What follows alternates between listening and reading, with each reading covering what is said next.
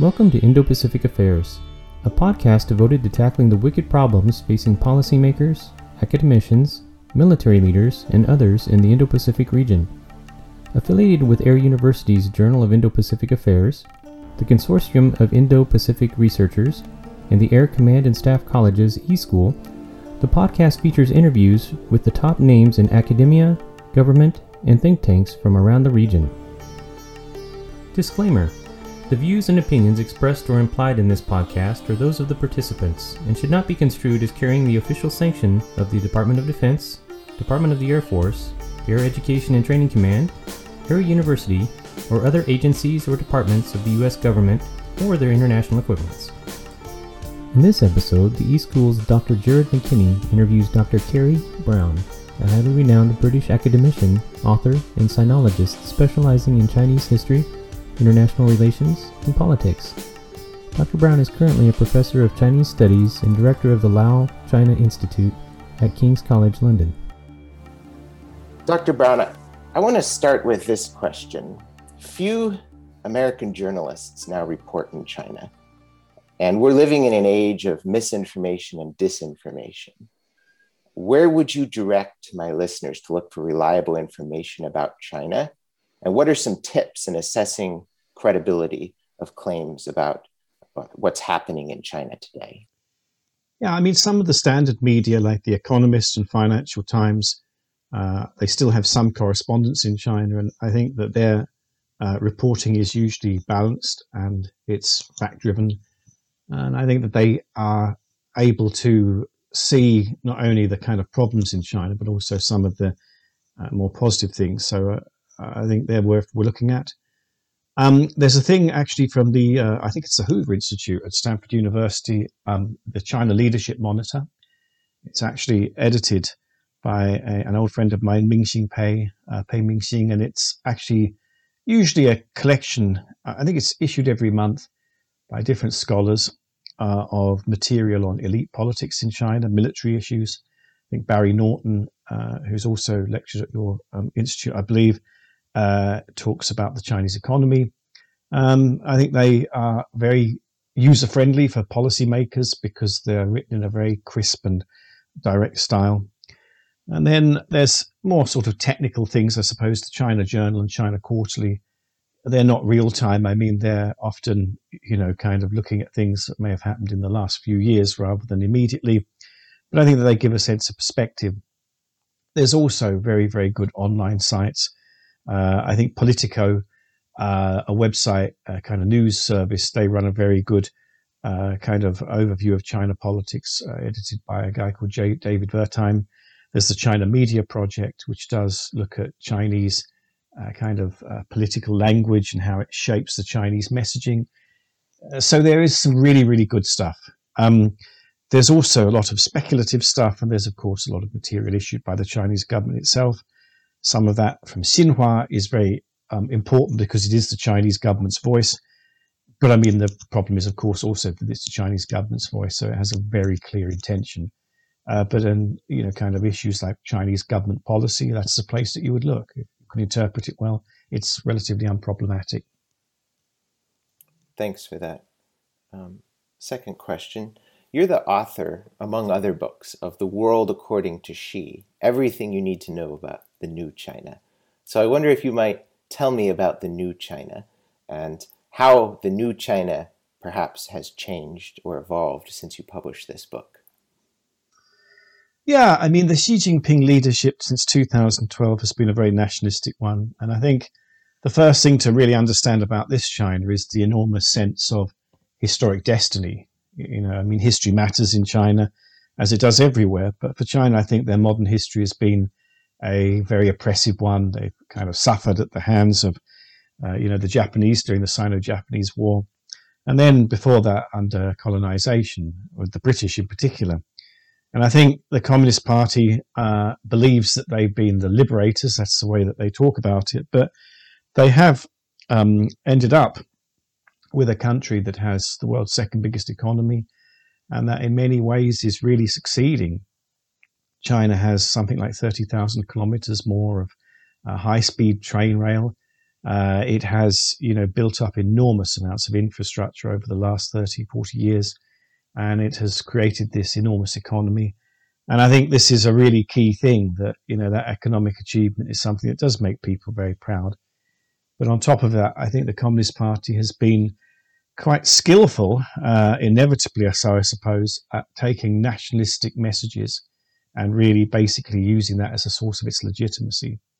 So for the outside world, I think there's obviously lots of issues about that. China's nationalistic tone seems threatening and problematic. For Chinese people, I guess this is the thing that they listen to when the Communist Party speaks. They're not interested in Marxism, Leninism any more than most people in the outside world are interested in listening to political kind of dogma. But they do like the message of China now being, a place of great power, has a huge economy that people respect. And ironically, even the fact that places like the United States and Europe now see China as their major strategic problem is almost like a kind of compliment to China. The fact is it matters so much that people do have to factor it into their lives, whether they like it or not. So I think these are things that lie at the heart of kind of China's modern identity and its modern mission. If I could follow up on the ideology point that you referenced, Xi Jinping has this slogan, Xi Jinping thought on socialism with Chinese characteristics for a new era. Do you think this means anything in particular? And if so, what? Well, it depends to whom. So to people in the party elite, it means there is a unified ideology and they'd better know about it. They'd better at least act like they believe it. It's making them really sign up to a common framework. There's no sort of notion now that as a party official or a high-level party leader, you can kind of start getting innovative or entrepreneurial in your ideology. You've got to be very disciplined. This is an age of, kind of real discipline. For most people, that sort of phrase, which I think has been put in the party constitution now since 2017, the idea of Xi Jinping thought, the socialism with Chinese characteristics for the new era, I think all it means is that the party has a mission to make China great again, as it were. And this is like the way that they're going to do it. They're going to do it with the political system they've got, and they're going to do it in the Chinese way. And again, the world outside can have a view on this. But I think for the Communist Party, it can certainly say to Chinese people, look, if you don't have us, you might not like our ideology and you might not like this sort of, socialism with Chinese characteristics. But the alternative is to go the route that Russia went. And that didn't end well for, many economic and social reasons in Russia, or, completely collapse. These are not easy options. There's no easy alternative because the Communist Party has so many levers of power and is so integrated into society. So I think that kind of nationalistic message, to come back to that again, is really crucial for the party's mission and its legitimacy. Barry Naughton, whom we mentioned earlier, actually wrote an article called Is China Socialist a few years ago. And he sort of analyzed this question on various conventional metrics and found that the Chinese, by and large, aren't particularly socialist. As the century moves on towards 2049, could you imagine China becoming actually socialist? What do you think this would look like? I think in our political discourse, I think China is probably quite conservative. And it's interesting to see when I ask my students, who would you vote for in a British election?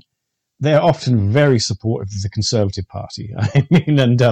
The Conservative parties and presumably, the kind of more central or right-wing parties in America, they attract China because they're meant to be more closely linked to business. And, they're more kind of entrepreneurial. At least that's the sort of perception. And I think it's very strange that China has ostensibly this communist socialist system, but I think most people's values in the People's Republic today, I would see as being pretty entrepreneurial, pretty keen on having a small state, pretty comfortable about the idea of low taxation, pretty comfortable about the idea of, having business really sort of given a free hand. and almost Reaganite in their idea that, the government coming along and sort of saying, hey, we're here to help is a very terrifying thing. What the Communist Party has done, though, is completely control certain key areas. So I guess, the system now in China is socialist in part, but that's the most crucial part.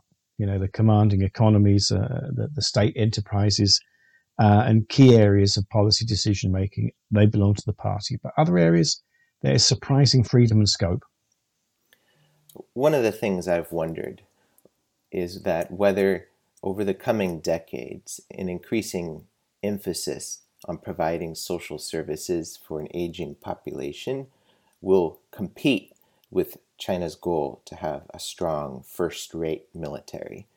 And I wonder if that's particularly true given relatively low levels of taxation in China that don't allow a lot of room for distributing large amounts of resources in various locations. What's your take on that?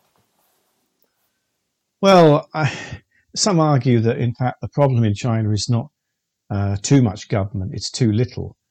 And actually, if you look at the number of real officials, people who work for the central and local bureaucracy, it's proportionally very small. I mean, I think in France, something like a quarter of the working population are, kind of government employees up to a point. In the UK, it's about 15, 16%. I think it's about the same in America.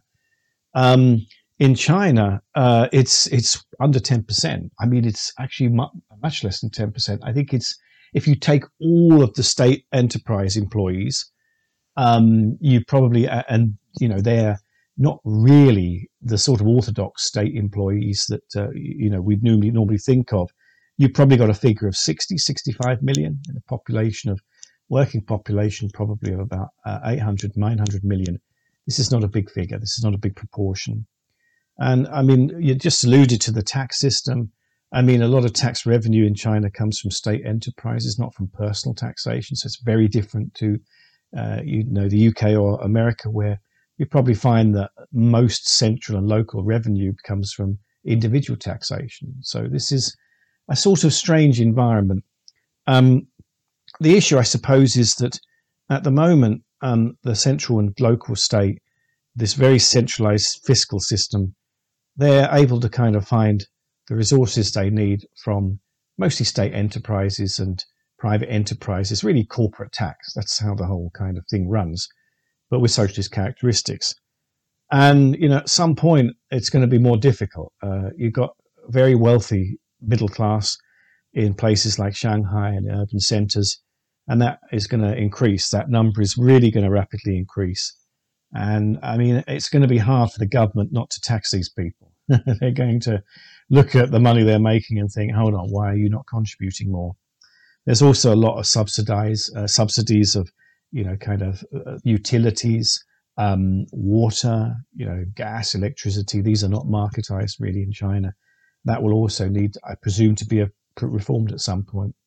The question hanging over all of this is, at what point China's taxation rates will be such that you suddenly get what I think Thomas Paine, they called the sort of issue of, no taxation without representation, and whether the Chinese can, in other areas, as they have in other areas, create a bespoke model that means that you have responsibility with Chinese characteristics, which means no votes. That's going to be quite a big challenge, but China has managed to get through bigger challenges, so this is possible. It's not something you can easily dismiss at the moment. If you read ancient Confucian political writings, there's an intense focus on the government serving the people and being people-centered. Is your interpretation that the modern Communist Party is people-centered? So it's certainly, since the 2000s, talked a lot about this idea of, being people-centric and making people the kind of key issue. There is a sense that the government needs to look after people. And although the iron rice bowl, as it was called, the cradle-to-grave welfare system, has sort of been dismantled, and the healthcare system in China is very fragmentary. But I mean, there's now a universal, sort of semi-universal healthcare insurance scheme. Despite these things, there's still big spaces in China where you can fall between the cracks, and the assumption is that family networks or personal networks will look after you. It's not unknown for people to have health problems where they just have to scrape the money together to be able to pay, doctors, because there's no sort of universally accessible system. This sort of patriarchal view of people, though, is a bit sort of difficult because China's a modernized and modernizing country. And I think the Communist Party in the beginning was dead set against this Confucian hierarchy. And now it's talking about traditional Chinese values, and it seems all of that has come back. I mean, I think most people probably, as I said earlier, in China probably are quite conservative with a small c. And, conservatism in China is really Confucianism. So I think it's quite shrewd of the party to sort of pick on a Confucian, serve the people and look after the people. The problem is, of course, as I said earlier, the government is already very stretched, and how will it really be able to look after people when their expectations are getting higher and higher and higher? One of the real tricks of speaking of China or Chinese identity is identifying what exactly that means. Some of my students think maybe if we just read Sun Tzu, then we'll understand the Chinese. Or maybe if we just read Mao, then we'll understand what it means to be Chinese. How do you conceive of the interplay of past and present and maybe even future, and what it means to be Chinese? What is this identity, and what are the different constitutive parts of it? Well, that is a massive question. One thing to obviously bear in mind is that, Chinese literary history is one of the longest in the world, maybe the longest in the world. So there is a vast amount of literature to think about. And a lot of that is available in English, and the ideas in that, whether they're Buddhist or Taoist, and, in recent times, kind of communist,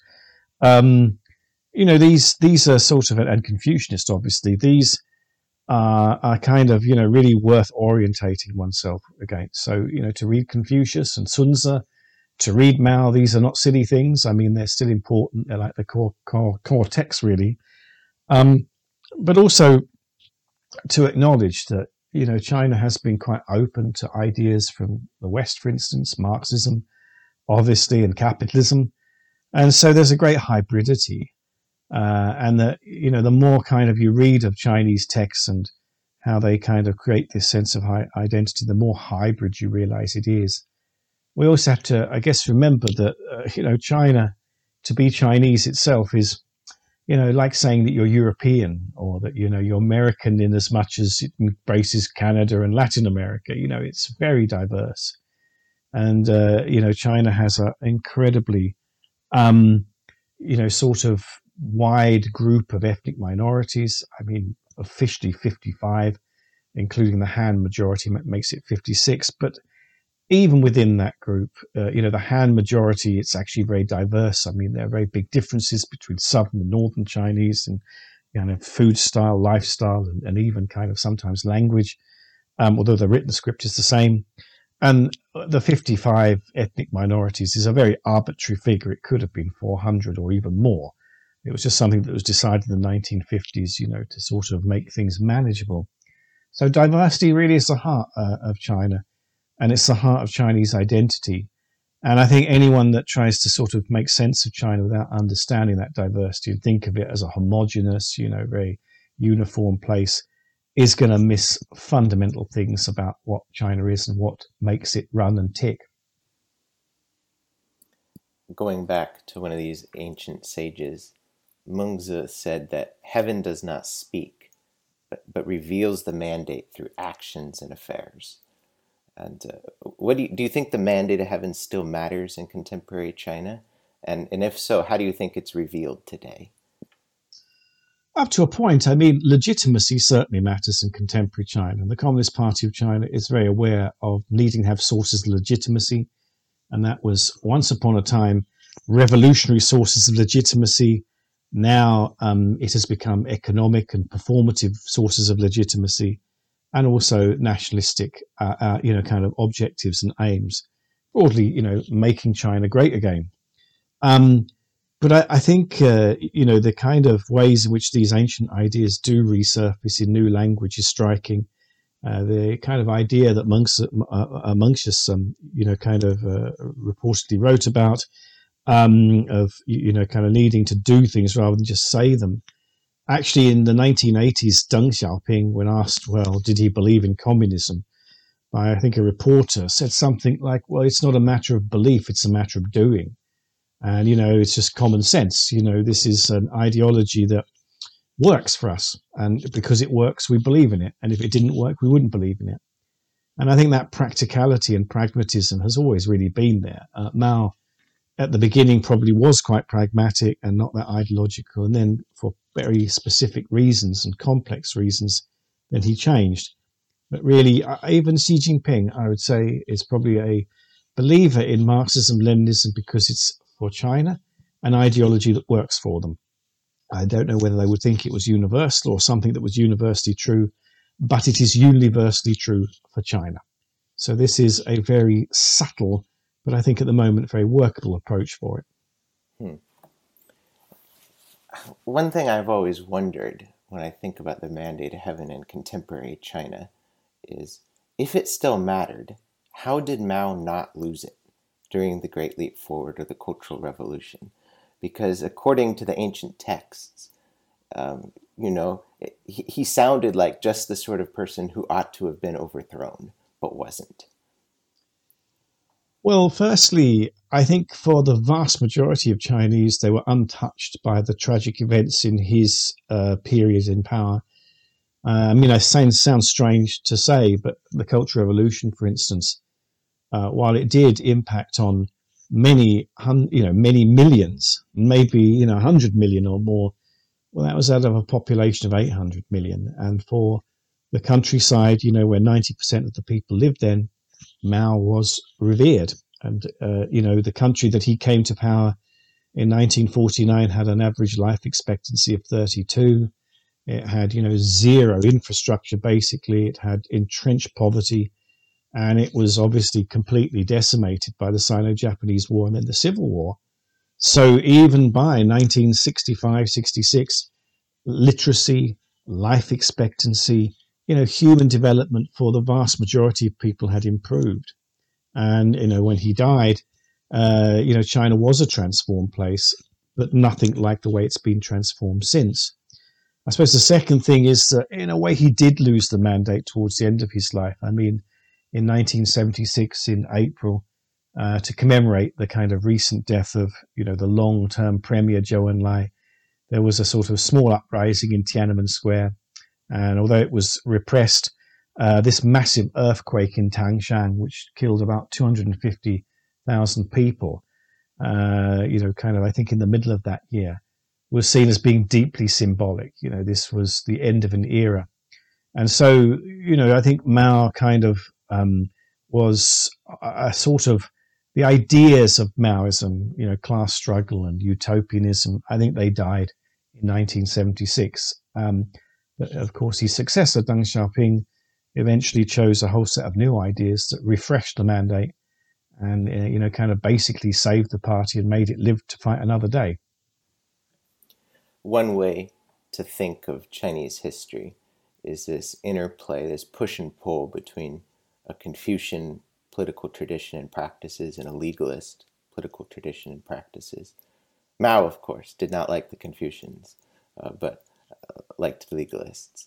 And I wonder if we're seeing a push in favor of legalism today in contemporary China, as rights seem to be more restricted, the state seems to be more assertive, and there is a huge emphasis on punishment for those who do wrong.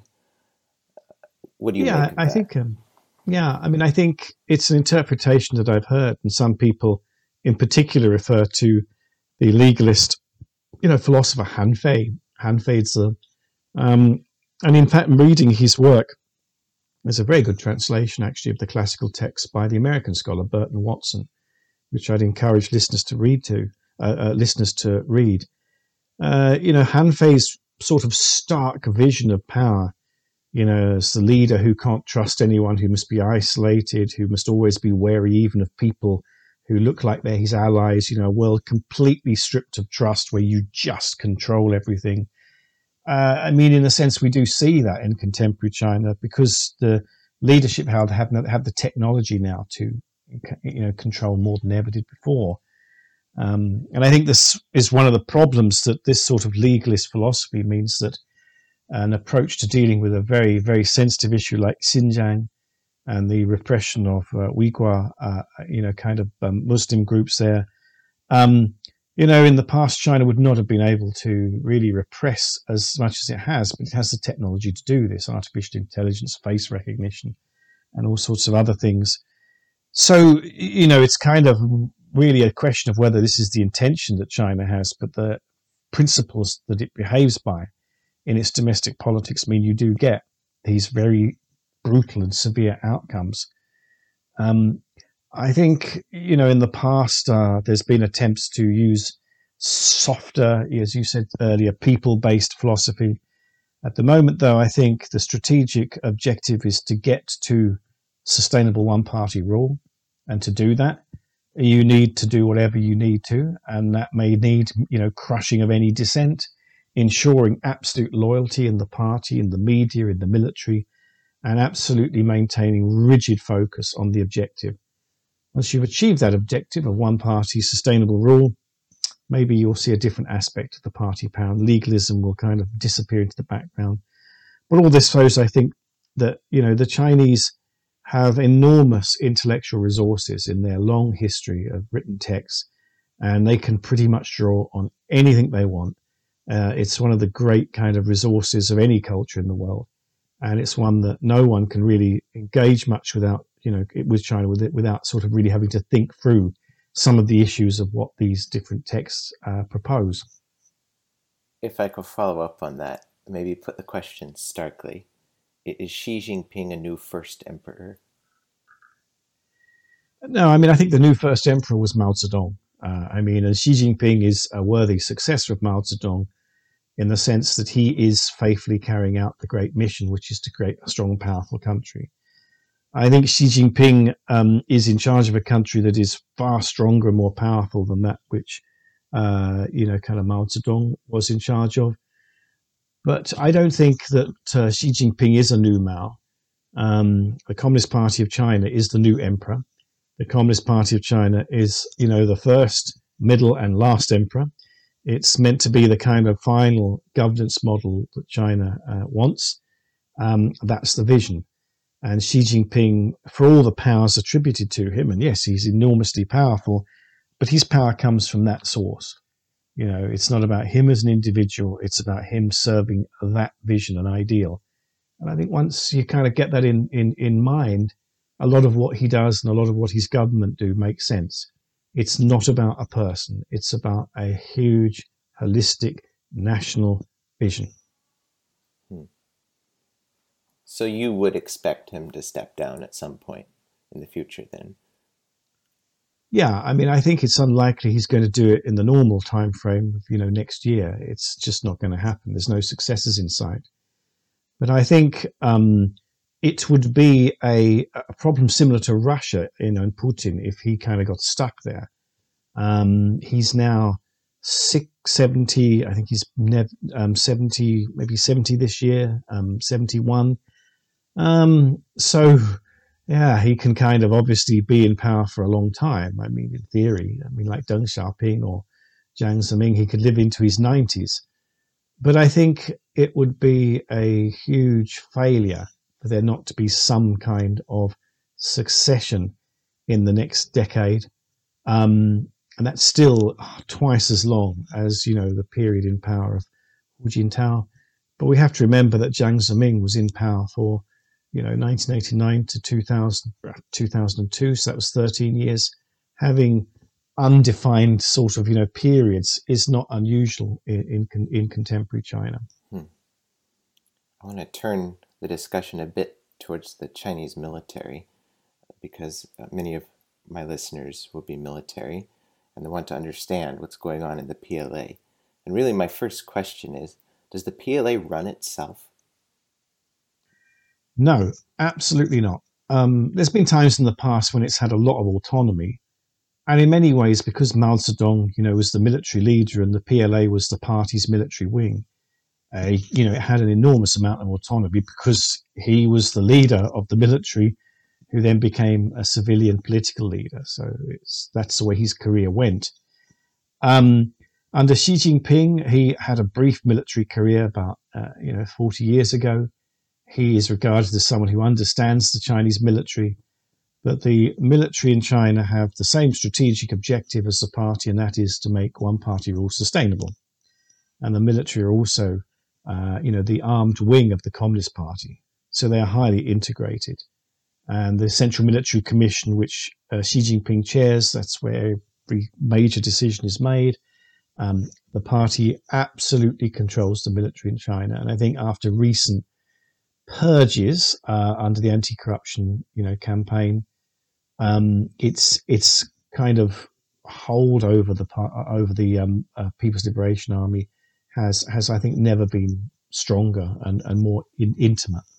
So explain this to me. The Central Military Commission only has one civilian, correct? The chairman. And the chairman is chairman of everything, correct? And so chairman of everything obviously cannot follow in great detail what's going on at the Central Military Commission, much less lower levels. So where is the party? The party is in a system of political commissars that are absolutely everywhere in the military, in the general headquarters and in the kind of main, I think it's 6 military regions. I think it's gone down to 4 now, 4 military regions. It's right down to the most basic level. And it's in the incredible amount of time spent on indoctrination and ideology training. Military figures of any seniority have to be party members, and their party membership is their prime loyalty. And so they are absolutely trained and indoctrinated into the party ideology, which they have to serve. So in a sense, the fact that it's got a civilian leader in the Central Military Commission, but all the rest are military figures, is not that significant because basically every single significant military figure in China is a well-indoctrinated, well-trained Communist Party member. Is there anything that you wish beyond that point the United States military understood or appreciated about China's military or national security bureaucracy? I think there's 2 things. The first is that China's geography is intrinsically unstable. I mean, its border with 14 countries is the most complicated in the world. It is not a good neighborhood. It's got North Korea, it's got India, it's got Pakistan, it's got Afghanistan, it's got Russia, it's got Vietnam, Myanmar, Thailand. This is not a good neighborhood. So it's not surprising that the Chinese leadership are extremely aware of unwanted risks and also of disruption. They have a history of this, and it goes back thousands of years. And I think also an associated point is to remember that the Chinese domestic landscape is very prone to risk and disruption. Natural calamities like earthquakes, floods, and of course climate change has made these even more dramatic. So you're dealing with a country that has every reason to be paranoid, and therefore often is paranoid. I mean, that's just the kind of environment that China exists in. I think the second critical thing to remember is that the Communist Party of China is often, kind of called out as the one that causes the problems. But I think that for Chinese people, their desire for security and stability means that they do buy into the party vision. They're pragmatic. I think many of them probably have a private view, which is maybe more sympathetic to Western ideas of, liberalization and more freedom. But I think also they are very aware that their government is giving them stability, and it's also making them, kind of respected on the global stage. And it's no good just ranting and railing at the Communist Party. I mean, they are proxy in this. They're not really the ones that are driving it. The nationalism comes from Chinese people. And you can say that that is something stirred up by the party. But, I mean, Chinese people are, very, very able to see manipulations like anyone else. And I think that they do want this, kind of sense of nationalism. I think it's a very popular thing, and it actually gives Xi Jinping his legitimacy in front of Chinese people. And I think the final thing is this sort of sense that there's a inevitability for Chinese people about their kind of moment of renaissance and resurrection, after their very tough modern history, being something that they're morally entitled to. This is not something the West can come along and say, you've got to kind of just keep in your box and look, this is not going to work for everyone. You just sort of scale your aspirations down. I mean, I think Chinese people believe fervently and sincerely that they deserve this moment, that they're kind of, rising to be world's sort of number two and now maybe even number one economically. This is something that, is a just return for the suffering that, has been part of Chinese history for the last 150 years. So in the words of, the poet William Butler Yeats, I would say, tread softly on China's, tread softly on China because, you tread on its dreams. You don't want to kind of disrupt its dreams because these are things that are fundamental to Chinese people's sense of identity and their own kind of, feeling of who they are. And, I think it's understandable that China is a disruptive power and a difficult power to engage with. There are many challenges and many of our concerns are legitimate. But we do have to understand that China also has its reasons for doing what it's doing a lot of the time. And if we understand those, maybe we can engage and think about them and think about we should be worried and stop worrying about places where we really shouldn't be worried or worrying won't help us. We'll bring this to a close, but one quick follow-up on that. You warned Western countries to be careful about disrupting China's dream. I think one question is China disrupting its own dream, though? Your comments reminded me of this essay by Zhu Xiangrun, now a dissident, but formerly a prestigious professor at Tsinghua University. And in 2012, he wrote this essay, China's Moment in World History. I don't know if you've seen this essay, but it's a marvelous analysis of the travails of China in the past and how these have finally been overcome, and China is grasping for its moment, and the West needs to accept this. In other words, it's very much in line with the sort of narrative you just gave, and yet Professor Xu is a dissident today. So the question is, what happened, right? Yeah, I mean, so figures like Professor Xu and there have been others have, I suppose, fallen the wrong side of the political debate in China. I mean, I think some of them have been associated with, trying to sort of support federalism, Western liberalism, and these are absolutely not accepted now. Can China disrupt its own dream? I mean, that has always been the problem before, this sort of tantalizing possibilities when China was close to sort of, really breaking out of the historic mold and, becoming something new. And in a sense, 1949 was part of that, great process. And I think the great thing to remember about under Xi Jinping is that this sort of historic pattern seems to be broken now. It means, China can be the winner. And I think, in a lot of the sort of previous events, China was always the loser, the sick person of Asia, as it was called in the 30s, and then actually in a Wall Street Journal article last year, which irritated the Chinese leadership massively. The idea that it was always going to screw up, it was always going to kind of, collapse into turmoil. And I think, until recently that was true. There were always things like the Cultural Revolution, the famines, the uprising in 89 seemed to be a place that was perpetually kind of stumbling.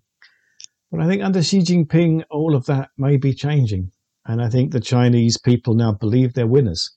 And as we know from playing, baseball or basketball, if you believe you're a winner, then you're probably going to start winning. And, China is starting to, chalk up some significant wins.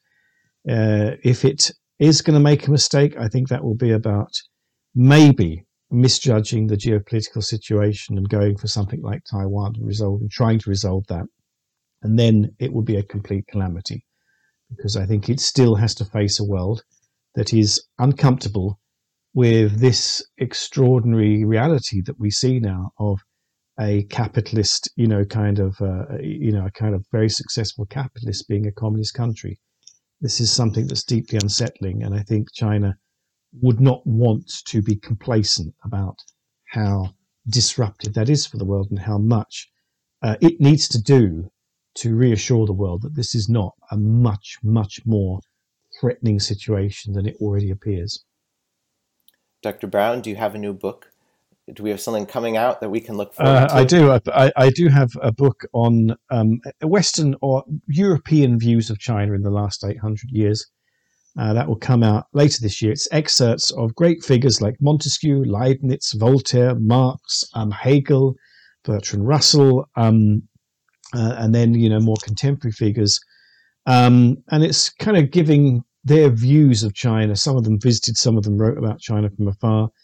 But I think it just sort of basically shows the same problems have long existed in European history, and I assume American history, of the division between those who see China as a place which is an alternative and something to observe and look at and kind of have distance from, but be appreciative of, and those who feel that it is profoundly problematic and actually a kind of threat or a kind of problem for Westerners and Western Enlightenment values. So I've really enjoyed getting these excerpts together and showing that the problems we wrestle with today have, alas, been around for many hundreds of years. Thank you, Dr. Brown. It's been a privilege to have you today. Thank you very much. Thank you for listening to this episode of Indo-Pacific Affairs. We hope you enjoyed the interview. Please help us by leaving your comments in the Discuss section in this page or on our Twitter feed at journal_Indo.